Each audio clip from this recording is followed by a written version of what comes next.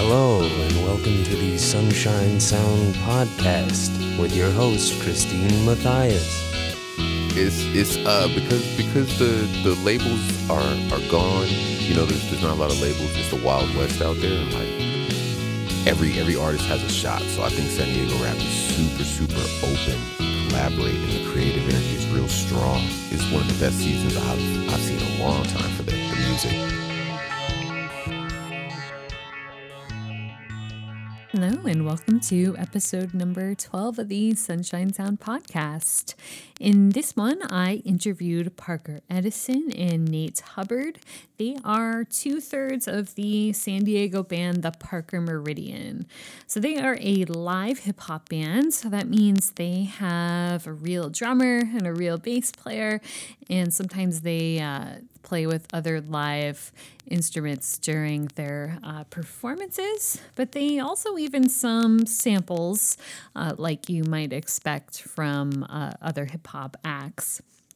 So the results is kind of beyond a particular genre, and we'll talk about the issues with having to put genres on your music. And you'll kind of have to come to your own conclusions about how you want to label their music after you hear it. But there's definitely elements of funk and trap and psychedelic and even experimental music. It's very cool stuff. So in this interview, we'll chat about things like what it was like to compose and rearrange those tracks. So they definitely do a lot of rearranging of their music, adding in new instrumentation, taking out instrumentation. So it's like every time you see this band live, it might sound a little bit different. And we'll talk about other things like the San Diego hip hop scene, how collaborative and creative it really is right now. And of course, we'll talk about tambourines and their stance on that issue. And we'll have a chance to listen to a few tracks off of their album, Fists Like Gotti. So this is a pretty fun one, and I hope you enjoy. So today in the studio, I have Parker Edison and Nate Hubbard of Parker Meridian. Thanks for being here. Thanks for having us. Yeah. Sure. How you guys doing? That's good. Yeah. So tell me about Parker Meridian. Like what? How do you describe this project?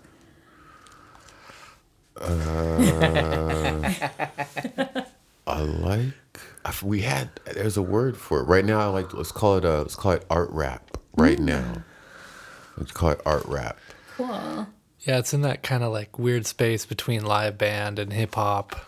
Like normally when you see a hip hop performance, it's like DJ, MC, and then also when you see a live band, there's sort of a different expectation. So we're kind of in the middle of that.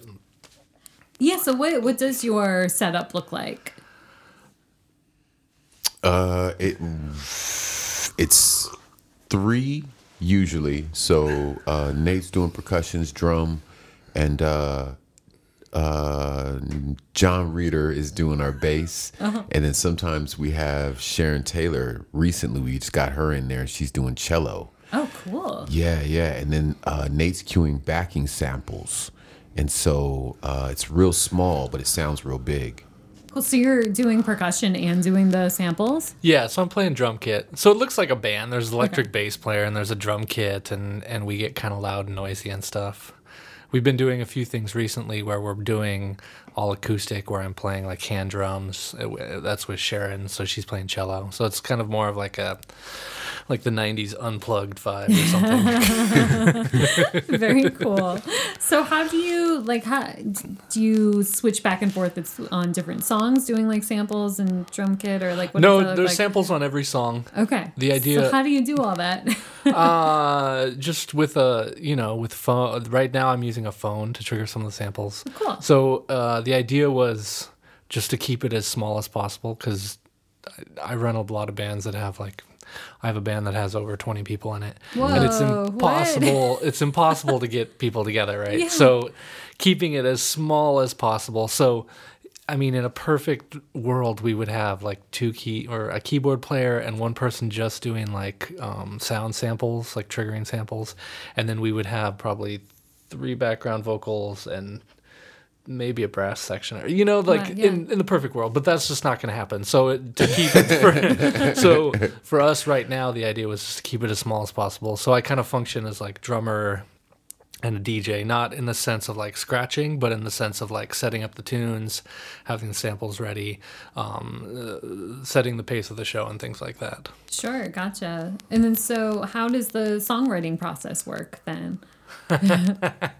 It's weird. Is it? It's very strangely, but very organically, where whoever has an idea, usually Nate has an idea and he'll pitch something that's very raw, and I do the same. And sometimes it's as raw as not even having words, or it's not a complete instrumental, or it's just super raw, and you pitch that enough so it's an idea you can communicate, and it just kind of snowballs. And then each of us, John Reeder adds his bass to it, and snowballs. So it's very collaborative, it sounds like. Yeah, I think we've all been trying to keep it open enough to just bring enough of something to get it started, and then start sort of like a conversation about what it could be.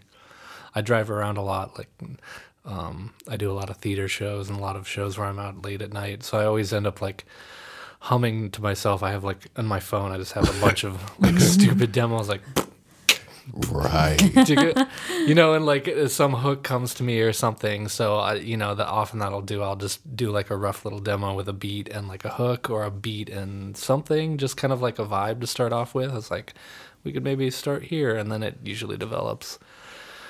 Gotcha. Yeah, you don't often hear about music starting with the drummer, so that's interesting. Yeah, well, I have a sort of a history of being a composer.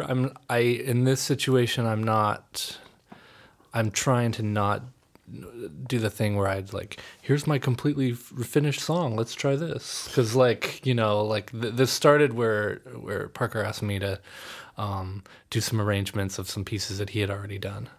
So it was already like, he's like, well, here's this, but change it and do something different with it. So that was kind of the starting point. And then, so from that, there's been like sort of a give and take. I don't like that. Gotcha. Okay, let's go in that direction. No, let's shy away from that, or like, let's go further with that. So that's kind of the it started from the ground zero as sort of a give and take. Gotcha. Yeah. And so was it like kind of the two of you that started then?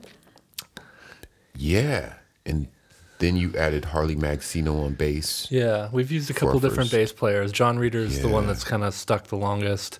But the idea from the beginning was, I think there was talk early on, like maybe instead of a bass player, a keyboard player, like drums, keyboard, and MC. But I think the original idea was to keep it very small, just a trio, and start from there. And did you want it to do kind of this, because it's kind of like an experimental kind of arty sound, I would say. Like, was that the plan from the beginning? I don't think so. I wanted, and I'd love to hear what Nate says separately, but I wanted it to be a rap record that was translated through live instrumentation, because it started off as these boom bap sounds that are synthetic. So it's that raw jaggedness. And then Nate was doing these rearrangements, and those compositions were keeping the same aesthetic. That's still, so that to me is what it is. I'm not sure what I don't. I mean, I think we're both known as being a little wacky, like respectively in whatever world we were living in. But I mean, when it started, it was, in general, it was just thought of as a rap. It's going to be a rap project. Clearly, like I was saying, the difference between having a DJ playing beats and having a drummer and having a live band changes things. Because with hip hop, people are used to hearing, the quantized beats and hearing the same sample. So you hear every time the kick drum sounds, it's the exact same sound. And as a human being, every time you hit a drum, it's going to sound maybe not completely different, but it's going to sound just a little bit different. So it changes how people perceive that. You hear that consistency of those samples, and it's a different thing. Like if you go as a drummer, I notice this. You go to like a rock concert, and people like they perceive the rhythm differently than if you go to a hip hop show. yeah. There's a different thing, and there's something about the, like you're saying, the jaggedness, the like. So there's sort of an unrelentingness to like these samples just continuing on and never moving, and the time never fluctuates. You know, there's none of those human things. There's a little bit of like if you go back in the history of hip hop. You know, there's like the early Sugar Hill Gang that was all live instrumentation. Right. You know, all the way up to the Roots, and there's different people that have live bands. A lot of people are touring with live bands, whether it's the GZA or Snoop or whatever. Tons of people are doing that because there is something more exciting when you have a bunch of people on stage and you can have a show rather than just watching a guy with a DJ, which can be fun too. I mean, like Run the Jewels is still doing that. Yeah. But there's a lot of people that have realized, like, oh yeah, if we put a drummer in here and a couple guitar players, like it's going to be more interesting. Yeah, So it's definitely. interesting, like what our perception of it is, and then you talk to people and they're like, yeah, it's kind of like this and it's kind of like that. You know, Yeah. it's kind of a different. Yeah, sometimes you have to leave it up to the critics to kind of put a genre on your music. Yeah, definitely. Everyone will, like Yeah. a different one. Yeah. And so when you're working, because if you're using samples and you're playing live drums, is it tricky to get that all timed up? Sometimes. Yeah. Yeah, it depends on the thing. I think we've tried to keep it pretty fairly sparse. Okay, Like gotcha. there's not like a. I mean, my favorite stuff is the Bomb Squad. That's sort of that was sort of my intro to hip hop when I was 12 or something, was Public Enemy. So that like super dense, like multiple layers of sound constantly happening and stuff. So and if you hear some of my other stuff I do have huge bands with all these things. So I sort of gravitate towards these thicker textures. But we've been trying to keep it much more sparse and not worry about it doesn't have to have 6 things going on simultaneously at all times, you know? Yeah, gotcha. And so go ahead, Parker. I was just saying, yeah, I was agreeing. Nice. It's slimming down. Yeah. Yeah. Good deal. So how did you two meet each other? We met, I think we met a few different times. The first time I moved to Arizona in 2011. Maybe I moved back in 2011. Anyway, so we moved. My wife got a job out there. We moved out there for a few years, and I came back, and one of the things I wanted to do was just work with people because I grew up here, and I had spent many years playing music with people, but there was a lot of people in town that I'd never gotten a chance to play with. And I moved back, and I said, well, I need to play with why haven't I played with this person or whatever, you know? So I started reaching out to people, and Jack was one of the people I reached out to. I think we officially met on stage at $7,000. I said, hey, I've got this gig. You know, I don't know what you're doing, but if you're interested, come down and sit in. And he literally walked up out of the audience and freestyled on a couple things. Oh, cool. So that was a nice introduction. Yeah. And then Nice. we shot a video after that, and then we did a show after that, and then it started rolling. Yeah. Nice. And so was this started rolling on this project, or was this a different project? Did you work on different projects First thing before was this the one? video. Yeah, we had I had a song called Ape Food that I did with Odessa Kane and Piff PCH. And we were going to shoot a video. I was checking out these I'd been brought to a live performance. Nate was doing these guerrilla performances at SDSU in the garages. And it was real guerrilla. They were almost like flash mobs. Like everyone would just know to show up. He would do these elaborate, abstract drum presentations. Whoa. And then it would just break down and kind of disperse in an hour and a half. But there's no flyers or nothing. It was just, I thought that was real hip hop. Yeah, that's real cool. Yeah, so I was like, You came to the one where people actually showed up too. The ones where there was nobody there. this one was sick. Everyone was sitting and everyone's all intent. But so I was like, yo, can we do that for this song that I have? And we did it. We shot the video, and it's called Ape Food. It's still online, YouTube. And then we started working on maybe we started doing the Parker Meridian EP, and then we did Tonight in San Diego. Yeah. And did a live performance, and that got a good reaction. And then we started doing live performances, and those started having kind of a buzz of their own. And Nice, I think yeah. that's what we're doing now is more of the live performance, 60% live performance, and the CD just kind of documents what we're doing on stage. Yeah. Yeah. Good. So how do you go about generating buzz? Like what? This is a question That is that the comes universal up question, on isn't it? every podcast. Like nobody knows. I mean, for us, we just literally Jack called me and said, "Hey, I've got this gig. Can we put together a little bit of music for this thing?" That's literally like he was saying. We had this Tonight in San Diego gig.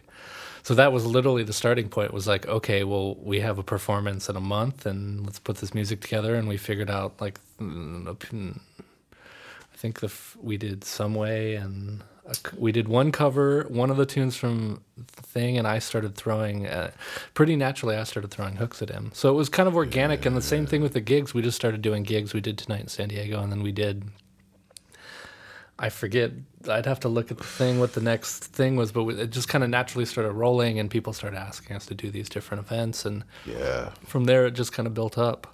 Nice. How did you get Tonight in San Diego? Like, how did that come about?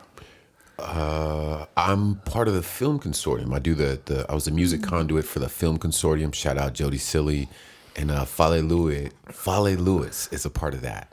And Fale, I think he might have reached out, and was on there before. I think I was on there before for something, and it just worked out. It worked out, and they gave us a shot, and we just happened to have this project going, and so it worked. So you kind of got to like launch this project on that, it sounds like. Yeah. We did a little cool. like fake, I think the night before we did a little fake performance where we played through it.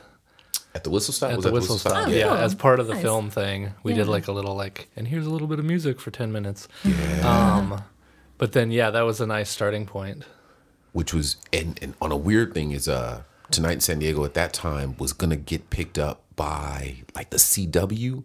Oh, Yeah, so they were shooting. These were basically like demos, so they were shooting them in the format of a late night show to be shown in San Diego, and so it had like this very very formal and official feel to it. So now when you watch the video, the short 6-minute clip of the video, it looks very much like the show and like what it was. So it's dope. It's dope. yeah. Yeah. So I guess it didn't happen though with the CW, huh? I think maybe it wasn't the CW, whichever Or one just whatever network folded. it was. Yeah, it was the one that just like Channel 6, I whichever one see. just recently folded. Gotcha. Yeah, Yeah. but they're still going. The Tonight in San Diego is still going. Yeah. So yeah. That's cool. I'm actually looking at the Instagram right now at the gigs. Yeah, the first couple of things we did was Tonight in San Diego, and then we did Hip Hop versus Punk Rock, which is at Tower Bar. Oh, It's like a monthly that sounds series cool. that Nice. that Mr. Henshaw and Stunt Double and those guys run. Oh, cool. So that was fun, and then It becomes like basically like two shows a month for like almost, let's say, 18 months. And we're just doing show after show. And so it becomes this thing where like the songs are being written in the live format. And so after you do them, you sharpen them with the crowd, and the crowd doesn't like that. So you shave it back, or so you kind of have like these.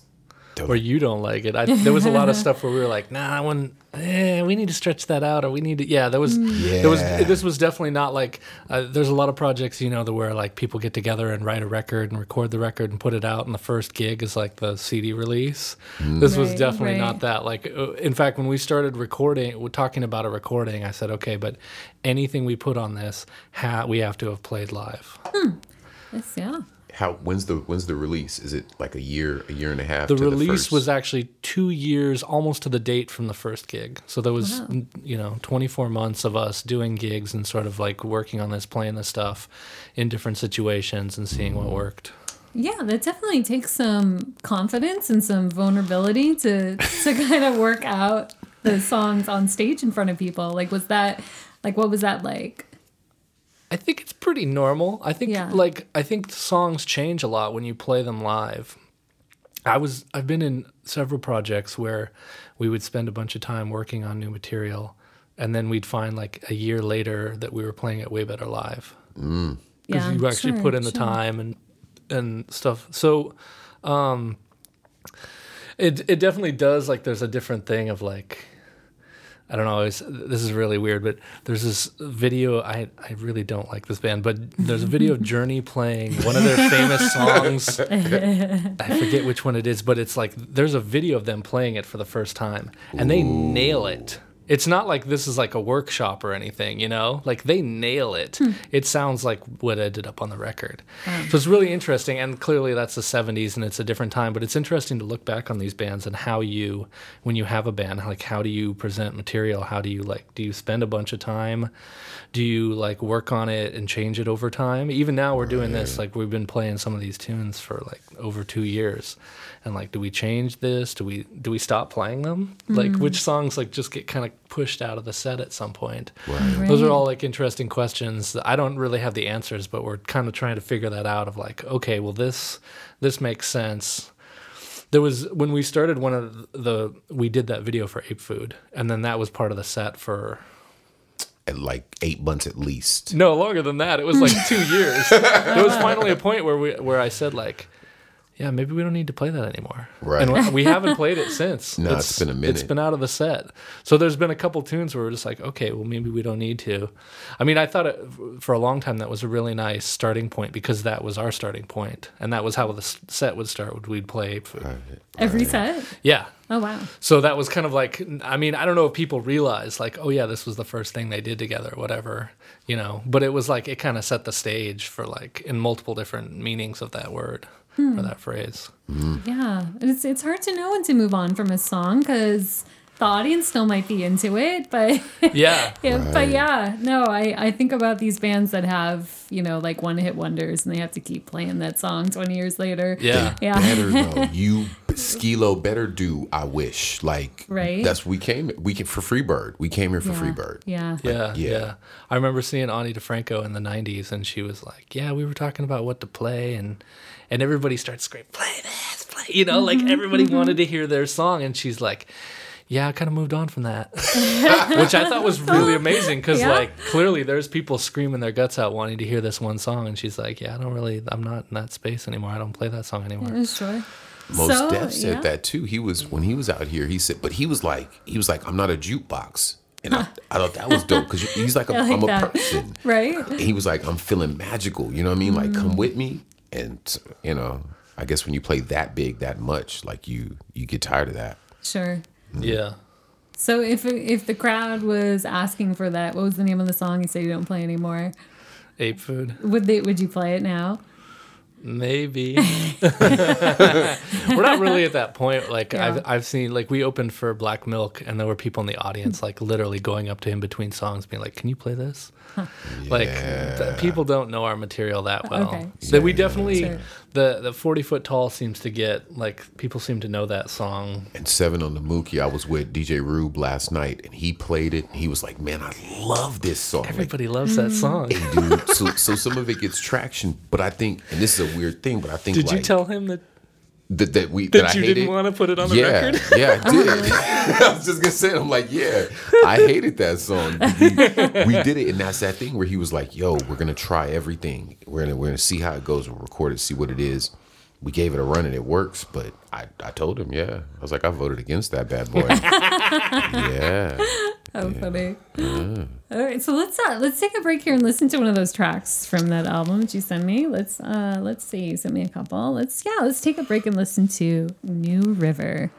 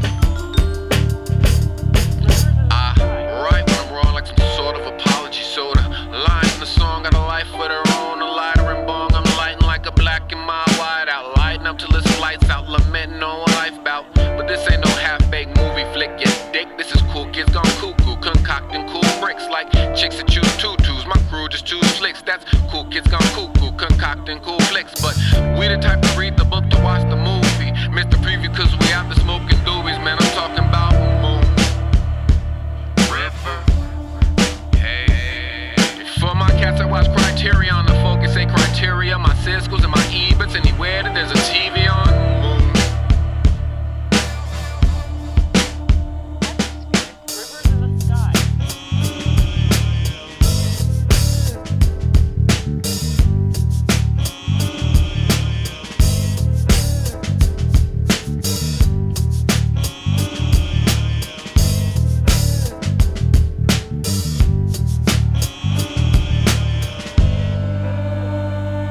Atmospheric rivers transport large amounts of moisture from the equator towards the poles.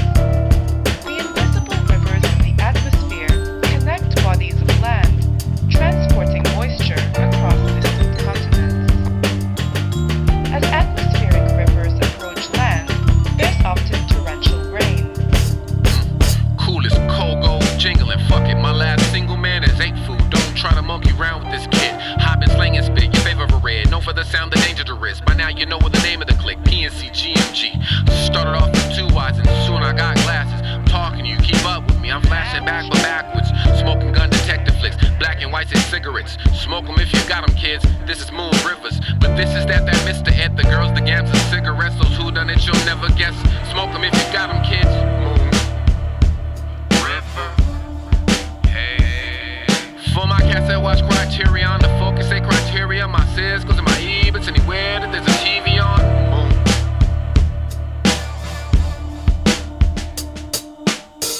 And as previously mentioned, I took the time to write you a list of some of my favorite, most romantic films. Number 10, let's say Goonies. Everything don't gotta be lovey-dovey to be romantic. She's Gotta Have It by Spike Lee. The Professional, Monster, Baby Boy, that's one of my favorites. Leonardo DiCaprio's Romeo and Juliet, Mo Better Blues, Cold Mountain, Tampopo, and of course the number 1 spot is Sid and Nancy, Sid and Nancy, Sid and Nancy.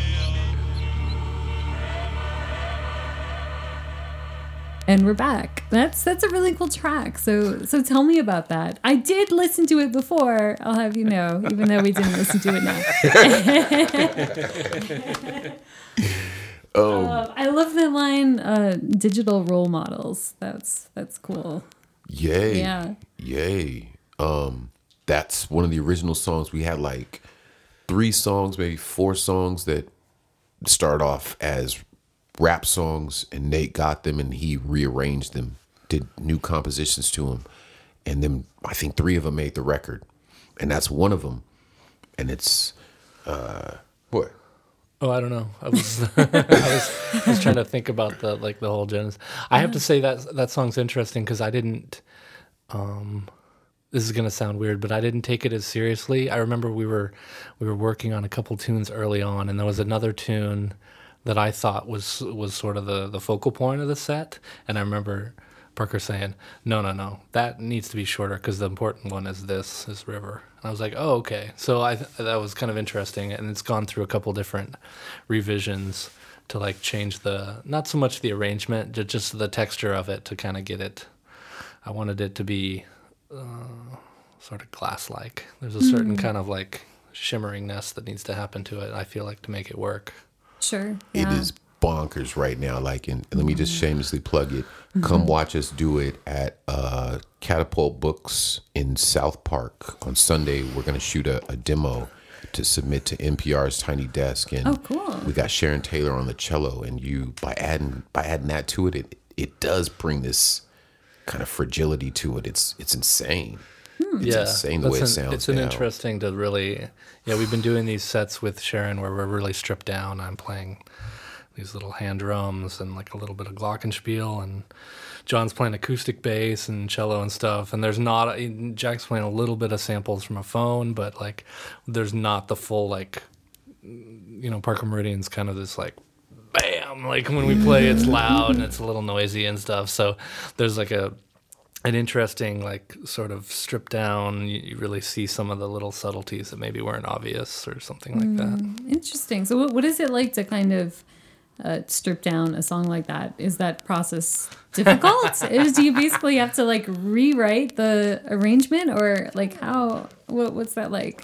Not so much. I mean, most of these songs, there's a beat, there's a bass line, there's some sort of melodic thing on top. Most of the stuff that we use is like Fender Rhodes, Wurlitzer kind of sample, like electric piano samples, and nothing too thick, like sometimes just a little chord or like a fairly simple thing.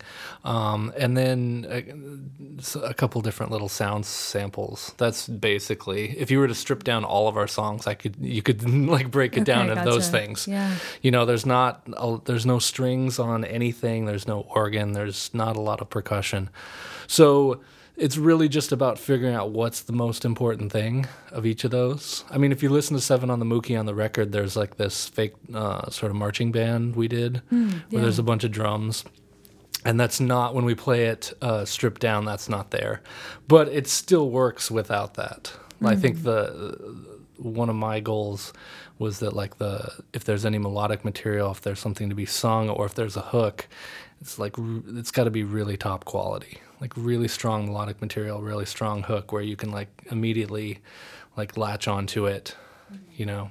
Sure. So I think that works, and I think stripping it down really shows if those things really are strong, because it's like, if you strip it down and you're like, yeah, that's not as good as I thought it was, because there's all these extra samples, like you realize like, okay, it wasn't as good as we thought it was. Right. It's just, from what I'm hearing and how you talk about your music, it sounds like it's kind of a really fluid process. It's not like this is a song and this is what it is. It's like it's open up to all these different kinds of interpretations. Sure. But somehow do you feel like you need to work to kind of maintain the essence of the song throughout that?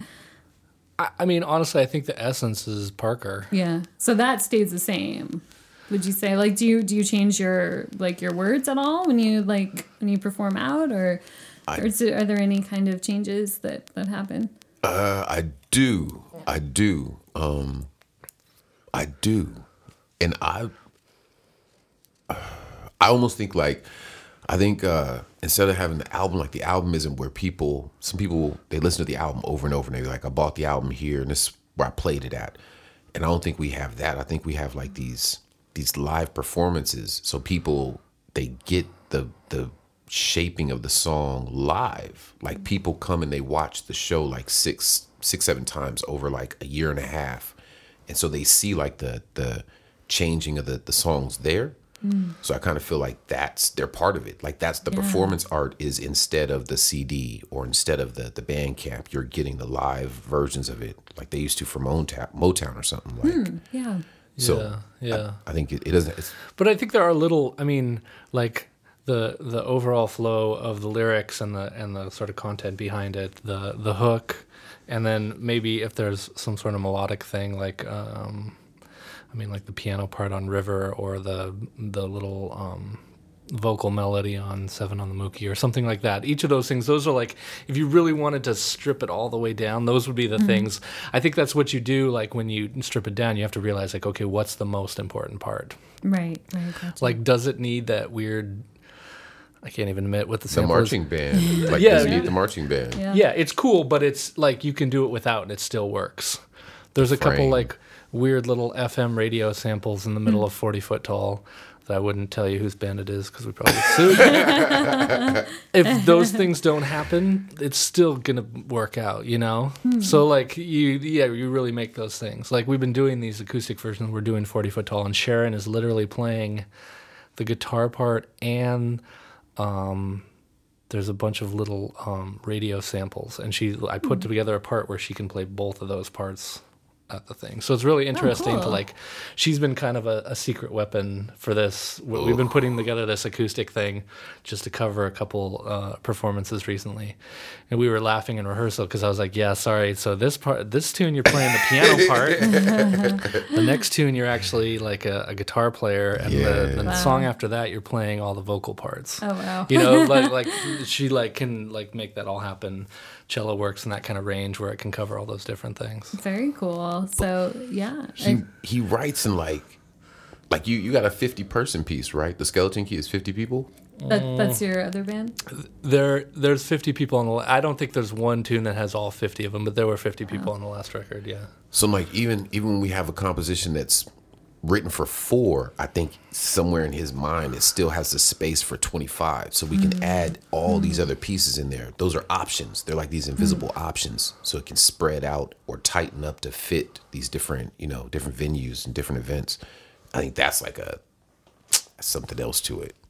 Sure. Yeah, I think you take for granted that you have a mind that can understand that, but I don't think all musicians can do that so easily. No. I mean, it's just orchestration. I don't think it's that.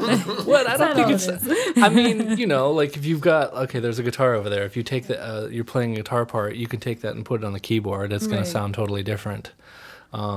You double that with vibraphone, it's going to sound totally different. You play it on bassoon or whatever, that's going to change those things. And then by changing all those things, of course, gives you different things of, you could double it or multiply it or harmonize it. There's all sorts of different things. So, it's an interesting process. Just to figure out what that is. And also, like we were saying, like keep it simple, like really strip it down and, it doesn't need all these keyboard parts. Right. I don't need to layer in 20 guitar parts. Sure. Whatever that is. Yeah, good deal. Okay, so on that note, let's take a break and listen to another one of the tracks you sent me. What was it called? I wrote it down. Oh, Long Distance Runner. Oh, shit. Good deal. All right, let's take a quick break. Whoa. What are you doing? I'm in the laundry room trying to figure out the security system. I can't talk right now, though. Right, why'd you call then? Because you told me to call you. When? Look, before I left, I'll call you back. Bounce.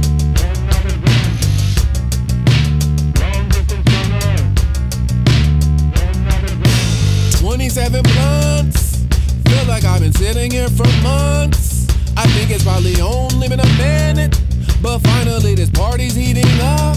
Oh man, but that hot-blooded vodka could make all the Hennessy sweet. And what starts off at a concert ends at the Embassy Suites. Oh man, Ohio to Tokyo, I'm somewhere out in Idaho, and I don't know the name. All I know is I got a trick. I keep my dick in my dicky so broads can't fuck with me, and I leave before the party is through. I'm not playing, let's bounce. And let's go.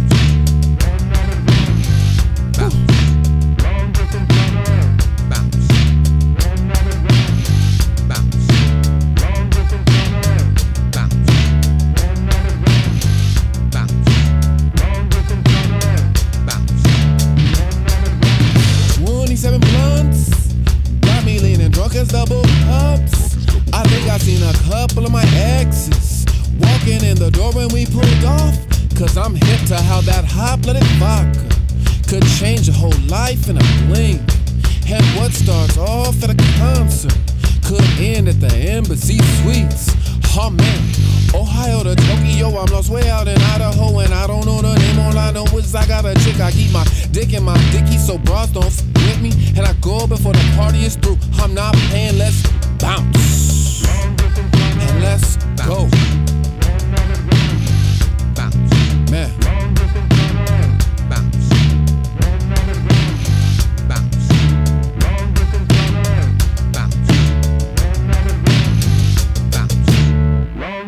Hey. Ohio to Tokyo. Girls all mad. Somewhere out in Idaho. I'm walking in the door. I'm gonna have to call her back. Somewhere out in Idaho. I'm gonna no service. Ohio to Tokyo. Phone's all bugging. Somewhere out in Idaho. I'm walking in the door. Somewhere out in Idaho. Ohio to Tokyo. And somewhere out in Idaho. And I don't know the name, all I know is I got a chick. Ohio to Tokyo. And somewhere out in Idaho. And I don't know the name, all I know is I got a chick. Ohio to Tokyo. Yeah. Song's called Run Rabbit. Yeah. Ohio to Tokyo.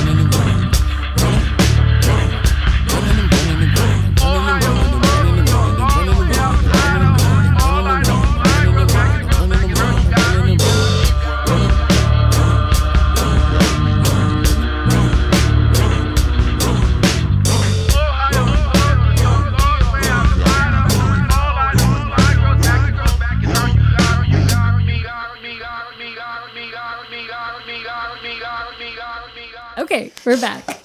And we're back. I like him. Fast version. So yeah, tell me about that one. Long Distance Runner was Yeah. That's the first hook that we wrote together. I sent him half the hook, and I said, finish this, like via text. And I sent him Long Distance Runner, and he wrote Run Rabbit Run. That's what it was. Nice. Yay. Did you already have the instruments already in there? I wrote the bass line. I just had the hook, but I couldn't figure out what it was. And then once you wrote it back, it made sense, and I put the bass line to it. We brought it to rehearsal and started playing it. And then Jack started doing this like kind of half song that Ohio to Tokyo, I'm lost somewhere. Like and I realized like, okay, so when we did a demo of it, and I took that, and those vocals, the high vocals that sound like a female, are actually him pitch shifted up an octave and auto-tuned. Oh wow.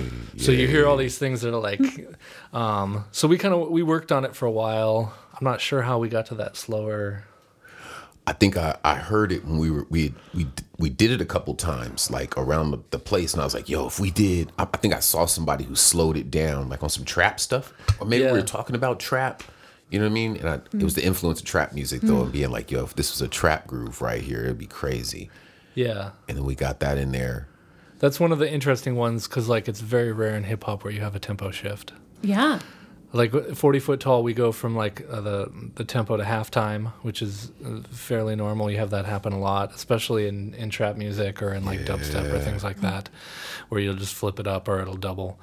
But to actually have like a completely different tempo that's, 15, 10, 20 clicks away was kind of interesting. Because we were talking about, I think we did try it in halftime, the end. Yeah. And we realized like, it doesn't work. We should just slow it down a bit. Because it kind of gets immediately into that head nodding thing.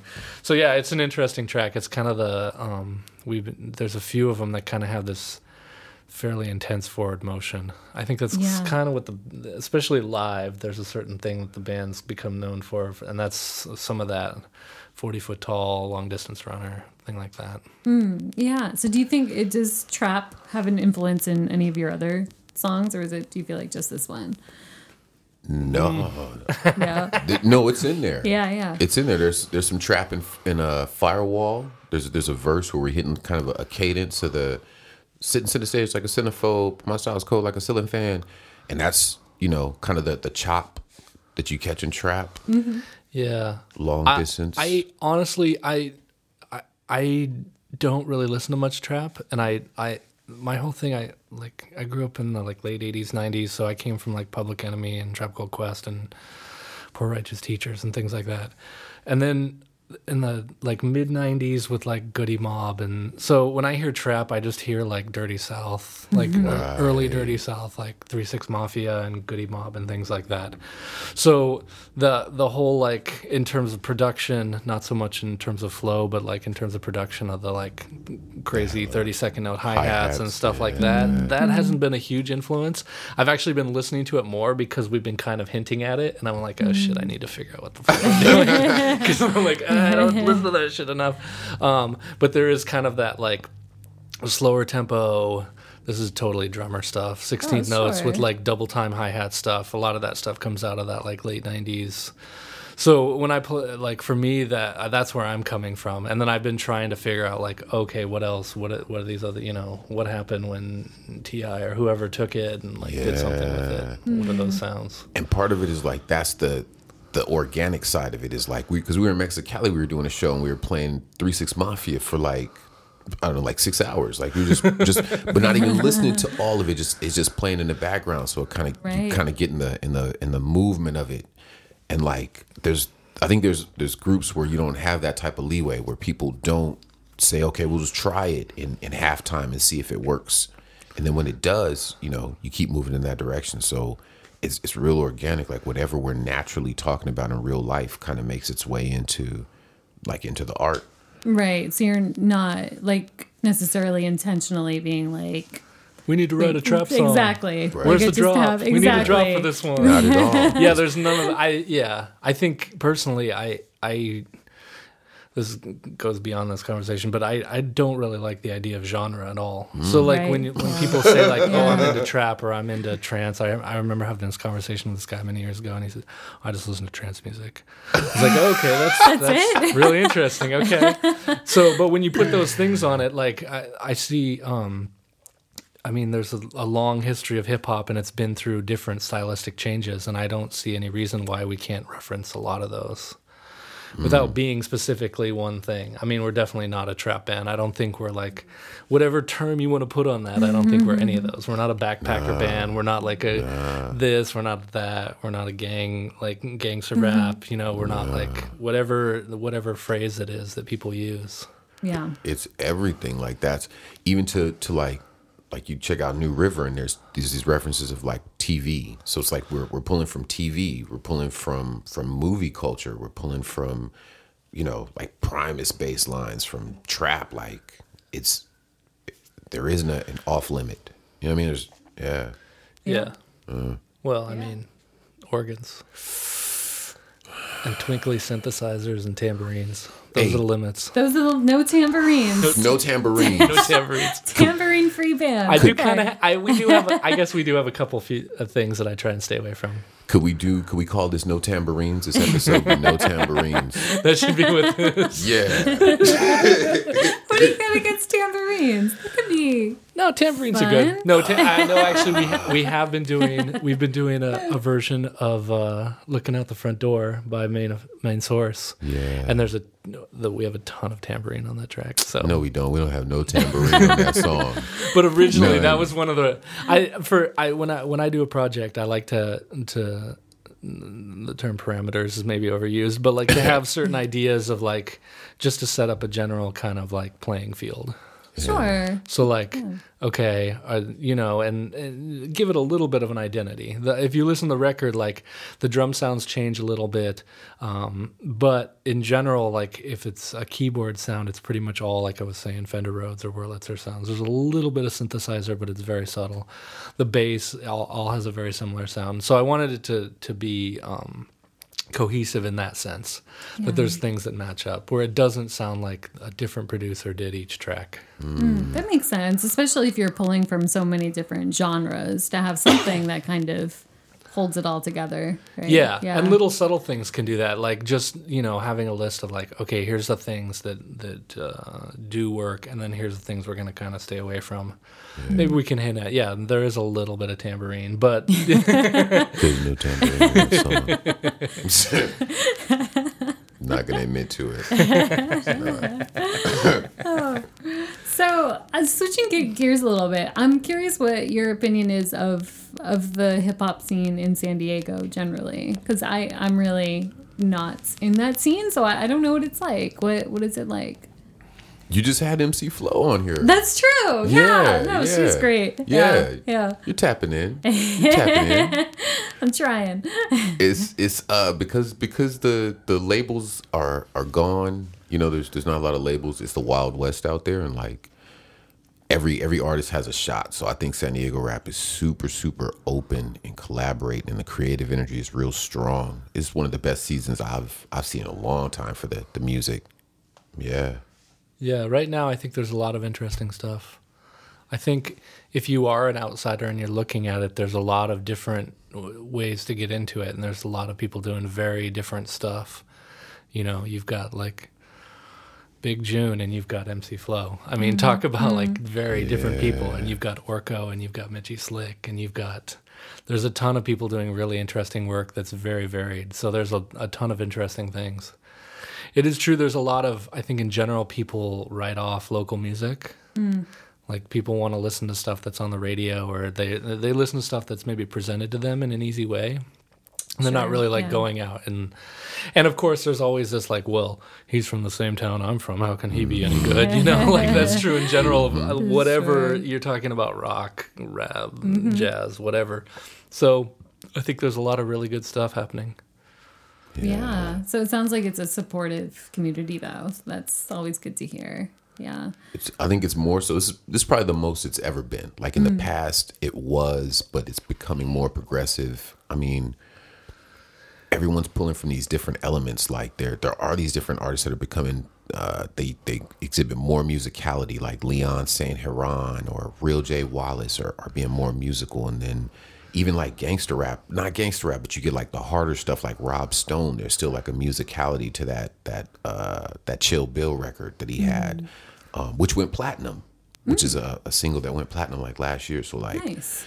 it runs the gamut. B-side Players in 3D is kind of like Latin, but still with the musicality, but on a world music level, it has a lot of more influences there. So like, there's a lot of collabos, a lot of good creative stuff. Nice. Yeah. Have you guys gone on any tours or taken this anywhere else? We went to Mexicali once. Okay. Yeah. How was that? What's the scene like there? It's actually, there's an interesting little scene there. It was actually supposed to be part of a larger thing, and then a few other things fell through, so we ended up just going out there for a gig. That's actually like something we're working on right now, is getting out. We've mostly been focusing on playing in San Diego and just kind of like building up material and stuff. So I think one of the steps in the next year is like sort of build that. Clearly we're not going to go to Europe for 6 months or something, but we're like trying to build sort of just like boundaries. Yeah. Pushing our boundaries. Sure. How do we get to San Francisco? How do we get to LA? How do we get to Las Vegas? How do we get to Phoenix, Tucson, Ensenada, TJ? Sure. Just expand from there. Yeah. Yeah. Good deal. Yeah. How do you feel like, I don't know if you've spent time in LA, I feel like the San Diego scene gets compared a lot to LA. Yeah, we are. Yeah. We're still kind of like the little stepbrother. Right. I think that it seems like the people that have done the best have just, no offense to LA, but have just ignored LA. Right. Sure. Not in the way of like not playing there, but like I think there's very different music down here than there is LA. There's always been this like, oh, you got to go to LA to make it, or like people from LA will come down here and talk like they're slumming by playing in San Diego or something. Yeah. But I think there's very different, like the music in San Diego doesn't sound like the music in LA. I think it sounds very different, and I think that's a good thing to have, like a San Diego identity, whether we're talking about folk music or hip hop or anything. I think that's a good thing. Yeah, definitely. And I think that's having a smaller city also promotes having a tighter community and more collaboration. Yeah. Yeah. Yeah. Yeah. So do you guys have any shows coming up? We have a hell of a lot of shows. Yeah. You guys stay busy. That's great. Yeah, we're doing Sunday at... Wait, you play Friday though. Well, that's not Oh, us, so though. you gotta say I'm you gotta just say doing the one of my dates things. because it's not gonna be Okay. aired right away. May 20th, we're doing the Book Catapult. We're doing 1 p.m. We're doing an acoustic set that we're videotaping and recording. Nice. And then So you're gonna like post that to YouTube or it's gonna be yeah, that's the available? Cool. plan. And then we're doing, I'm sorry, I'm looking through all these dates. I'm going to Arizona. That's not us. We're playing Winston's for ALO's series. What is that? Hip Hop Social. I believe so. On June. And that's June June 7th. And then, with Cause and Emphasize, by the way. Shout out them. We're playing. oh, Yeah. cool. I didn't see that. Who's on the bill yet? I just heard that today. And then we are playing with the Basics for their CD release. And that's going to be June 16th. And that's down in Imperial Beach. Yeah. Oh, nice. They just got nominated for an SDMA this year and last year. And then we're also doing June 21st at the Casbah for the Art Unites, which is a cool thing where they put on a situation where there's bands and there's also artists and different things like that. Nice. I think that's it for Oh, that's great. the You next guys stay month or so. busy. Do you like to keep it that way? Trying to, yeah. Yeah. I Awesome. think it's always good to play. Yeah. So if people want to find your music or find you guys, where can they find you? Just Google. You can Google Parker Meridian. It's on Spotify, YouTube, iTunes. Yeah, it's everywhere. Bandcamp, go buy a CD. Yes. Yeah. Awesome. All right. Well, thanks, guys, for coming by the studio. I really Thank you. appreciate it. That was fun. Thank you, and shout out John Reeder. He couldn't be here tonight, but he's yeah. the coolest cat out of us. Well, thanks, guys. Thanks again for listening to the Sunshine Sound Podcast. If you like what you heard, you can check out older episodes at sunshinesoundcenter.org. feel free to give us a rating on iTunes or wherever you find your podcast, and that'll help with our visibility. You can also check out our social media pages, Facebook, Instagram, and Twitter for updates on Sunshine Sound Center. And we also post updates of all the shows and music and other stuff that all the artists that come on this show are doing. And if you are an artist who's been on this show, definitely feel free to keep us in the loop, and we are happy to promote you.